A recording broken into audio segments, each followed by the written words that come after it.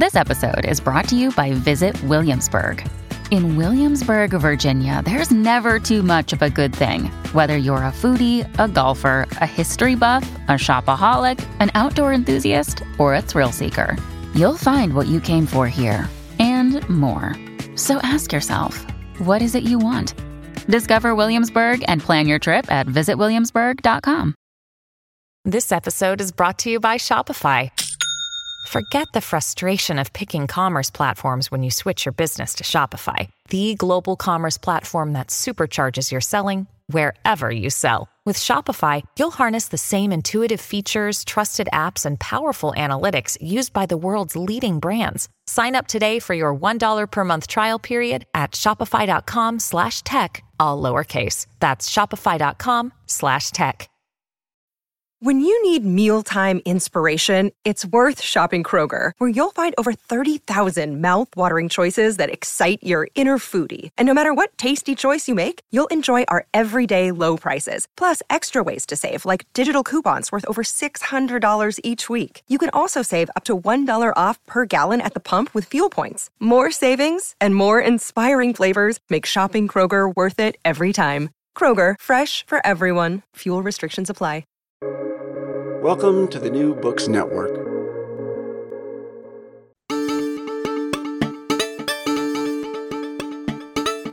Hello, this is New Books in Science Fiction. I'm Rob Wolf. And I'm Brendan Wesser. And this is the Not a Simple Update edition. I love that, by the way. There you go. And just like everyone will love the book. Today we're going to explore the minds of a human and robot, both of which come to occupy the single body of pharmacy tech Joel Lodowick, a single parent just trying to raise his 5-year-old daughter in peace. Joel is the main human character in My Heart is Human, the fourth novel by New Mexico author Reese Hogan. Reese is a trans-mask science fiction author whose short fiction has been published in The Decameron Project, A Coup of Owls, and on the Tales to Terrify podcast, as well as in 2 anthologies. Reese is with us from his home in New Mexico. Hi, Reese. So glad you could come and chat with us today. Hi, thank you. I'm really excited to be here. And we're excited to have you. Really looking forward to talking about your fourth novel. My Heart is Human is about the relationship between Joel Lodowick and a bionic, which is essentially a robot or an AI. And it wouldn't be the first time writers have spun great stories about humans interacting with AIs who are on the brink of, or perhaps already past, self-consciousness or sentience. But what makes your story unique is the context, I think, which is the fact that the world has dialed back the clock on technology. About 10 years earlier, they banned all advanced technology, computers and screens, due to something called the cyberblood virus. So maybe we could start there. You could talk about what is the cyberblood virus and how did humans react to it and how did it shape the world that Joel lives in? I don't think it's too much of a spoiler to say that the cyberblood virus was kind of, because it does say on the back, that it's about the government kind of covering up the truth about AI sentience. So the cyberblood virus was kind of an excuse to shut it down. I do reference in the book that there were hackers were running rampant and technology was doing things that it wasn't supposed to. All the implants that people had in their bodies over the years were starting to malfunction and explode and do things like this. But basically what the book is, one of the central concepts is humanity having overreached and gone past the point of no return, but not realized it yet. So the government realizing that this was about to happen or that we were right on the brink of it, had decided to try to stop before it was too late and thought they had. As a follow-up to that, I think one of the really interesting things for me in reading about this is that it is at that turning point where we're starting to, see what that might look like. And we've seen it in other science fiction novels, how a species, whether humans or not, can interact with new sentient beings and what the reactions are. Thinking of, Anne Leckie's trilogy, and just that concept of like, wait, hold on, we're dealing with a new sentient species now, or what do we do? And I really love how you explore that from different angles, in the government conspiracy being one of them, right? Like, we created you technology, what's going to happen when you become more than. So I love that. And I love how you have these other characters like Joel, who have a little more kind of everyday perspective of it. What was it like to kind of imagine yourself in the moment, or imagine your characters in that moment, and how we would react, as a human species at that turning point? That's a tough question because I do kind of feel things out as I go. I think what was really fun about writing Joel in particular is that he is quite opposite from Acubans. Like, he's not the kind of person, like when you might picture writing this book, you might picture a scientist working with the technology and having it happen to them and really understanding maybe kind of what was going on. But Joel understands nothing. Like, not only did he not work with this stuff at all, but he like has much different ideas on his mind about how to live his life. And I think like the artistic angle that I bring into this book was for me really fun because Acubans, the bionic, understands nothing about art and kind of just sees it as superfluous or not necessary. And to Joel, it's his life. So it really creates this weird dichotomy between them where they're really on different pages with just about everything. So just as with any character, when you're kind of developing how they're going to react to stuff, you look at what's most important to them. So what the things they're going to look at first. So that's kind of how I felt my way through it with these two characters. What's important to Acubans, what's important to Joel, and how do these things start clashing more and more? I'm not sure if that completely answers your question, which was a little bit complex. No, I think that's great, because I think it brings it to it's different when you're one-on-one with someone. So I think you're right, being able to say like what's important to Acubans and what's important to Joel, you can see how Joel might think of the singularity as something different than somebody who's not interacting with somebody like Acubans. So I thought it was really interesting. I mean, the world you set up sort of inverts the way the world is now, which is that kind of the older generation always feels like they're catching up with technology. They weren't raised with so many screens. I'm speaking of myself, at least, as at 58.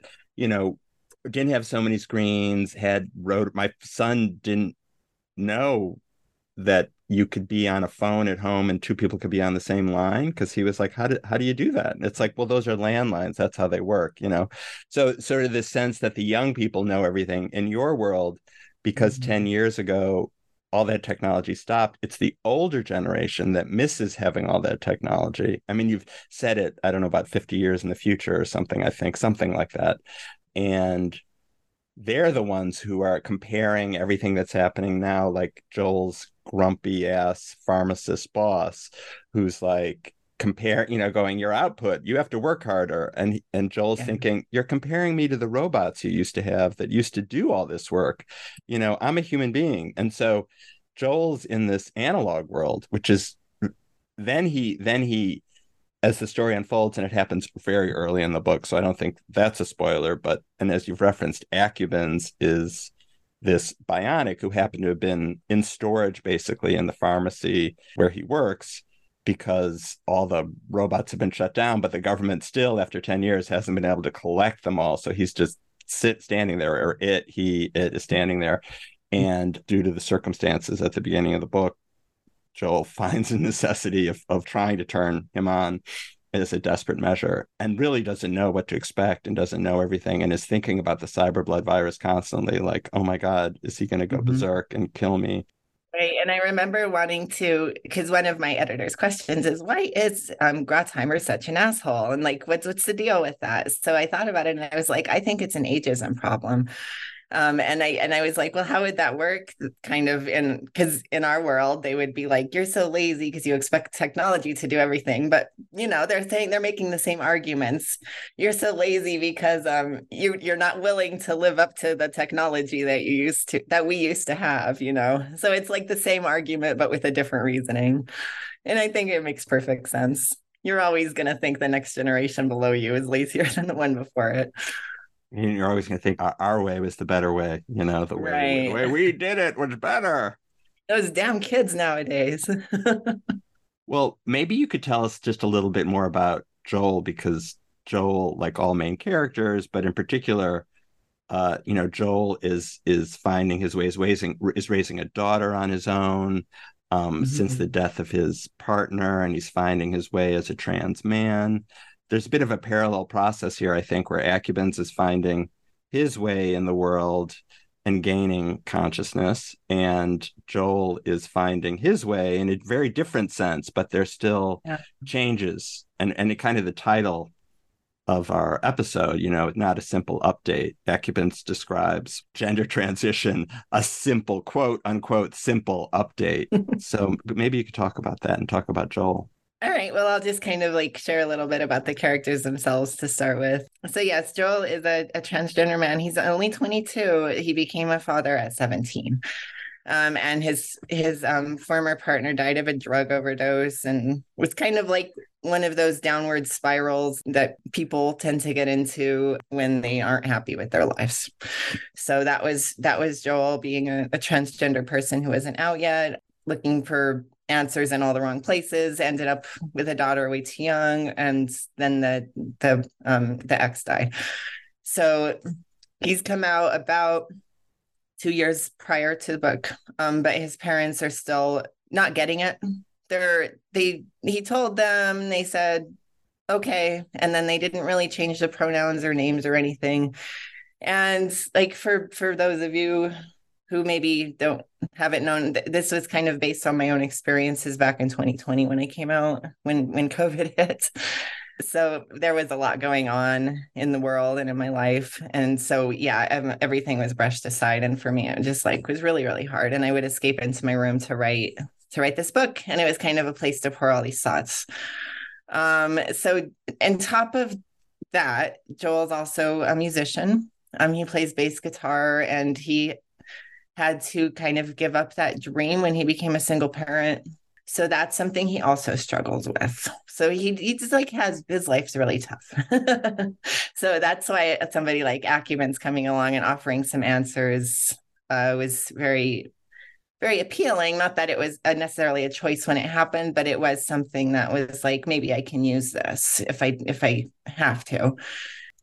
Acubens, as you said, is also kind of exploring identity, but in a different way. And that way is it knows it's not human, but it's studying humanity in such a way that it is finding parallels, kind of, not really by looking for them, just because it observes everything and notes things. And so they're kind of taking these journeys together, but it's more about Joel trying to explain humanity. He has to make Acubens understand why relationships and why humans and why people are so important, why you can't just erase a brain, and because it's going to erase a life. It's not just data, right? Because Joel needs to keep his daughter safe. The daughter becomes endangered through the course of the book in different ways. And basically, if Joel can't find a way to make Acubens understand why her life matters and why his life matters, he'll lose everything. I think an interesting thing about Joel, and I'm going to say it, I yelled at Joel out loud multiple times during this book. I was very, very angry. I'm like, come on, Joel. That's like me. Tell me about that. I'm like, come on, Joel, don't do that. Haven't we learned? Didn't we learn last time? I think that the choices that you've had Joel make are very true to the character. But the way you write them, you'd have a really good way of, it's kind of like the problem with don't go into the cellar in the horror movies. Don't do it. Don't go into the cellar. Just don't do it. And there, I feel like, are multiple times in this book where we have those moments with Joel, like, Joel, no, please don't do that. But they are very true to how Joel would react, and very human in a lot of ways. And I was curious, did you do that on purpose to have those reactions from us, as opposed to, the protagonist who's like, I'm doing the right thing, and I don't know what you're referencing, to be honest, because actually you're the first person I've heard this from. Really? Oh. Yeah. So can you tell me like one or two of those times? And I can indeed. I can indeed. So Joel discovers he has a romantic interest for somebody who he shouldn't really. I mean, in his situation, I don't want to give away too many spoilers because I do really love so much of how it plays out. But he has a romantic interest for somebody who you might construe as the enemy, right? Or somebody untrusted, somebody not quite to be trusted, and for very good reasons. But he just can't help himself. He just can't help himself. He continually finds ways to meet up with this person. And that's just one of them. But I think, the continued ways of trying to meet up with this person are ways that I just like, don't do it. Don't do it. That one actually did come up once where somebody was like, oh, that's what you're choosing to take agency on, or something like that. But I think that, I guess I would say, no, I didn't like do it purposely to elicit reactions, as you're saying, but I did make that on purpose because the heart does what the heart wants to do. But it also has to do with like Joel being new in his identity. And there's a lot of times I think we need validation from outside as people, as writers, as transgender people, however you want to put in our sexuality. And Joel hasn't dated really much since he transitioned. So I think a big part of this is about, it's about validation, but it's also about just being lonely and being a single parent and wanting something outside of himself. Like Acubens is inside of himself now, and he has to deal with that. And he just kind of also needs to get his mind off of that. And yes, maybe he chooses to do that in ways that might not be healthy in the long term. But isn't that a pattern for us all? For listeners, you mentioned that Acubens is inside Joel. Acubens has entered his consciousness and isn't going to leave. But I would interpret it. It's interesting, Brenda, the point you made, it made me think of how the book is so much about, and in life too, and maybe particularly for someone who is in the LGBTQ world, there's this issue of trust. When you meet someone, can I trust you? Will you accept me as I am? And there's this process of coming out. And when Joel meets this person, meets Yori, I think we can say the person's name, they at some point, Yori comes out on a certain level, says I'm bisexual, and Joel is like, well, I'm a trans man, and they're both like, cool, no problem. But it's like, you need, can I trust you? And that's one level of trust. And of course, there's that deeper level that you're referring to, like, are you the enemy or are you not the enemy? And do you understand who I really am? And then Joel's doing the same thing with Acubens. They're doing it with each other. Acubens is doing it with Joel. They're constantly going, are we aligned? Are we not aligned? Am I going to have to try to get rid of you? Or are you going to try to have to get rid of me? It's interesting. And I want to interject too, as a transgender person dating, there's always this big question of, when do I come out? Should I come out? And Yori knows, like off the top, like the first time they meet, Yori has his paperwork. He's in his house. He knows. So it's like one thing that's completely, Joel knows he doesn't have to like come out at all. Like, and that's a huge deal. It really is. It takes one whole thing out of the equation right off the bat. And I suppose if you were a bionic who seemed human, at some point, maybe you'd come out too and say, well, actually, I'm not human. I'm a bionic. Yeah. There's a huge parallel there too.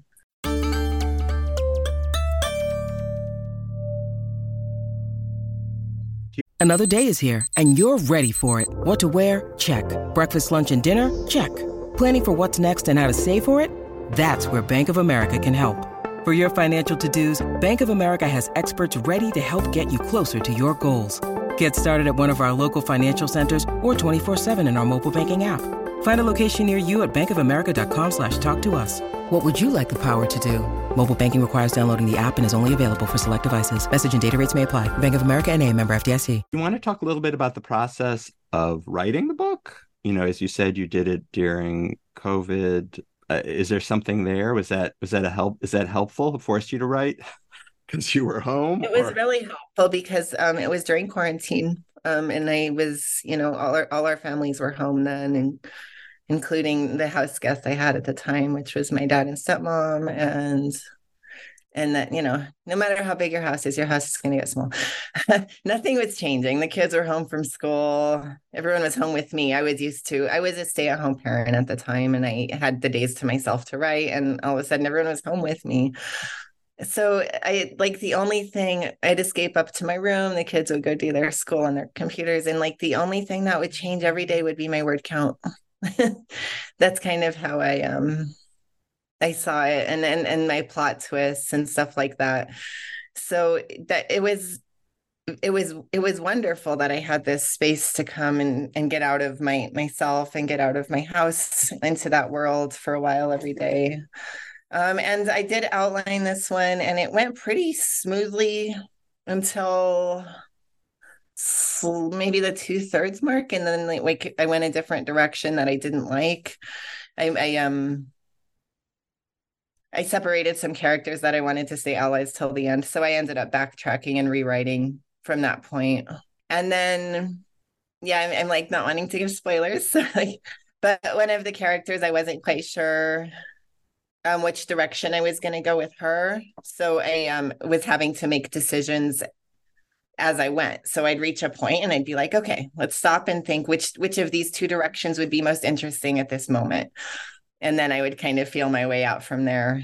And as for the ending, this is one of my proudest endings I've ever written. I love the ending of this book. I think it all came together so nicely, but it did not come together that nicely to begin with. And it took 2 big edits with my agent and then 2 big edits with my editor to make it what it became. But I love it so much. I think it's so powerful how it all plays out at the end. I hope those of you who read it feel the same, but most people have told me that they love the ending. So I just wanted you to know it takes a village to make an ending like that. Yeah. And not just the ending, I'd say the book feels to me like something that should have been published by one of the big 5. And I'm curious if it was a conscious decision to bring it to an independent publisher who specializes in queer fiction. I know Joel's story throughout is so powerful and it feels so real, but it's not just the story of his own identity. It's inside this other story, but the whole book just feels like it should be something that everyone should be reading from one of the big publishers. So I'm curious if that was a decision or if that's just the way it played out.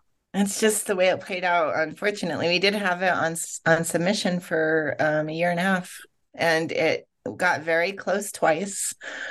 But one time they couldn't, they said they weren't doing much sci-fi anymore. And then the second time, 2 editors fell in love with it. They brought it to acquisitions and they fought for it. But ultimately they said they had just bought something similar. So they ended up passing. And I feel like there was a third one too who was interested at some point, because I did find this queer publisher around that same time, and then there was sort of not really quite an auction, but there was, they were kind of interested, but then it ended up just not working out with the other one too, and I would have loved to have it at a bigger publisher, but at the same time, I feel like my experience with the smaller one has been almost better in a way, because I had so much more input on my cover, and I love my cover. It's my favorite cover I've had yet. And the editor is absolutely wonderful and so attentive. And I just felt like I was more valued there in a way. So I don't regret how it came out at all. But it would have been really nice to also have it maybe reach a larger audience. But I have strong hopes that it will kind of continue to get the word out there through word of mouth and through conventions and through things like this, because it's been getting pretty positive reception from what I can tell, and it's reached outside my own circles and all of that. So what more can we ask for? It's on my list to nominate for whatever I can find to nominate it for, because I I think you've done something really special with this book. Thank you so much. I agree. I think it's an amazing book and really gripping both as a story and as an idea. I always enjoy science fiction or any book that also makes me think hard and isn't just a page turner. But when it's both, well, that's the best. And this definitely is that. And I think that's part of the reason it has been kind of doing better than my other ones is it's more accessible because it's about our own world. It's just like you said, 70 years in the future. It's about a topic that's on everyone's minds nowadays, which wasn't even intentional. I just kind of came up with that a couple of years ago before it was being talked about all that much. So that has helped it a lot, I think, because even people who don't read sci-fi have picked it up and loved it. Even people who don't read that much at all have picked it up and loved it. And that's pretty cool. That's amazing. That's great. Well, congratulations. Thank you. Again, going back to the title of the episode, why is Acubens wrong that a gender transition isn't just a simple update? I mean, Acubens at first is very initially like, oh, that sounds like a simple update. Why don't your parents use the proper pronouns?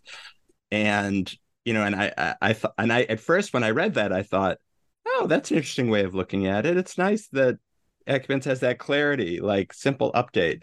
But then you realize it's way more complex than that, because to Acubens, update means, well, just erase everything that came before and now you're this. And Joel later is explaining to Acubens and needs to explain, wait. I am all the things I have been in the past and now. It's an integration, it's an evolution, but it doesn't erase what came before. It's a revealing of something that's always been there. I'm sort of half answering the question, but I think obviously you have grappled with this in your life and in the writing. So I wonder. Yeah. Well, and your initial reaction to Acubens saying that isn't wrong either. Like, when you read that line, when I read that line, when my editor reads it, where it's just a simple update, we're all like, yeah, I love Acubens' way of looking at it. It really should be just that easy. But I think the thing that Joel needs Acubens to understand, and maybe all of us, is that, we're not just a moment. We are our whole lives. So my agent also really thought that was a powerful scene when Joel unpacks that for Acubens. And she said, like, another way of looking at it is like, maybe if you have like a big accident in the past, you're going to carry that with you. Whatever happens to you, any trauma, any joys. Man, I was even reading something last night. This actually relates to it. I was reading some posts on Facebook about grief, or maybe it was like a video or something about grief where people expect that you go through this moment and then you move on from it, but that's not how it works. Like, we don't, like, when a baby is born, you don't like celebrate the birth and then 5 years later at the birthday party say, why aren't you over it already? Because it's something that stays with you and it becomes part of you, and that's beautiful. Like, you want to keep all those things with you, because you would not be the person you are today without that whole entire history behind you. So when Acubens sees an update as just like erasing the old data and replacing it with the new data, that's just not it. That's not it. And we wouldn't be humans if it was that easy. We would be robots. So should we be afraid of the singularity now that you've done all this research and imagining, like, is this something to be afraid of? Or it is the question of the book in a way? I mean, one of them, the trust issue. Can we trust what we're doing, or should we? I mean, that's what everyone seems to be when there are these committees or people, tech leaders writing these letters saying, let's slow down on AI. No one's slowing down, but they're saying we're supposed to slow down. Yeah. I mean, I've been on some panels about this and there's differing opinions. I think the biggest worry is not that robots will necessarily gain opinions or consciousness, but that they will be able to fake it, because they'll have that. And the biggest danger is not the robots themselves, but humans' reactions to them and how they use that against other people. And that is, I think, going to be our biggest danger. That the humans, we're already seeing humans online and the lies that are spun and how this stuff and the AIs that lie, they lie blatantly all the time. because, it's part of their programming or whatever, or just because they're not programmed well. Who knows? Who knows? But they lie, and then those words get in other people's mouths and they're used against others, and it becomes this huge mess. But who knows if the singularity could happen? I think it could, but I think it's probably maybe farther away than we think. Like even in Star Trek, it was like what, 2300 or something crazy when they were starting to talk about this. If you set Picard, they kind of have a world that's kind of like post-Android, right? It's kind of similar, except they kept all the other technology. But it did remind me of my world. But yeah, I think there are moments where I'm like, wow, that robot told that tech that it loved him. And that's when you start thinking about it, it just start getting to you a little bit, because you're like, we could be on the brink of something, but then you like disregard it again. And I think that world is kind of the world I tried to paint in this, where we were thinking all these things and then we're like, okay, but we're not worried about it anymore. But it was too late by then. It might be now. Who knows? Who knows? I'm a sci-fi writer. I have fun with it. But it is kind of scary if you think about it. But I love what you just said, though, about not so much that they become sentient, but it's that we think, or that it's coming across as sentience, when it may just be, high functioning algorithms. And I think you cover that in the book really well. And back to those issues of trust, of like, can we trust each other? Can Joel trust what Acubens is saying or thinking or communicating? Can I trust this? Can I trust this? And in some ways too, you don't necessarily answer whether, Acubens is, starts off as sentient or not. Acubens could just be high functioning and is going through this evolutionary process. So I like that your take on it, because I think it fits really well into the book as well. That questioning that we're all having is a questioning that Joel's going through in his own mind. Yeah, where at one point he realizes, wow, it's already been having opinions. When did that start? Because it wasn't when it was in the pharmacy saying, I can't compute that, or I forget the words it uses now. But but yeah, it wasn't then that it started. But it happens sometime, but it's like such a gradual process, or such a subtle process, I should say, that you're not even sure when these things happen. And that's, I think, what's scary about it, that you don't always know the moments things happen. You don't realize till it's way later. I think humans would not be very good at figuring out when something turns sentient, because, stuffed animals, when you're a kid, you feel like you're just imbuing them with the personality and moods and, oh, did you have a boo-boo? And it feels real. So we're very inclined, all AI or whatever needs to do is just say something that sounds vaguely like a real answer, and we'll be like, oh my God, it's sentient. It understands me.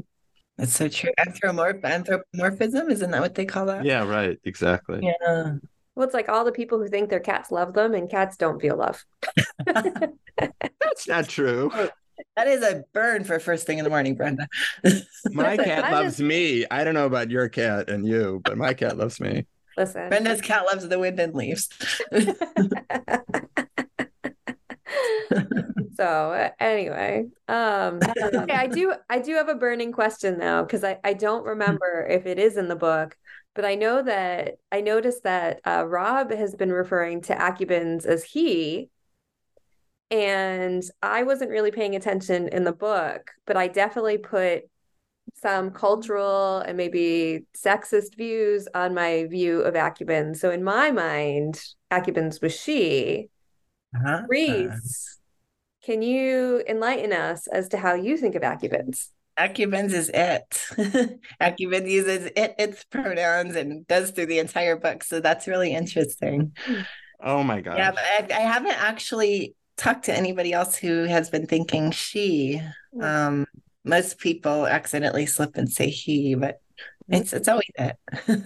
I think I thought of it just because of the nurturing aspect. I felt like Acubens was very much a nurturer, and probably in the back of my mind too, that as a pharmacy assistant, possibly like a nurse or an assistant role, probably in the far back of my mind. But I think it was more the nurturing. I felt like Acubens had a nurturing streak.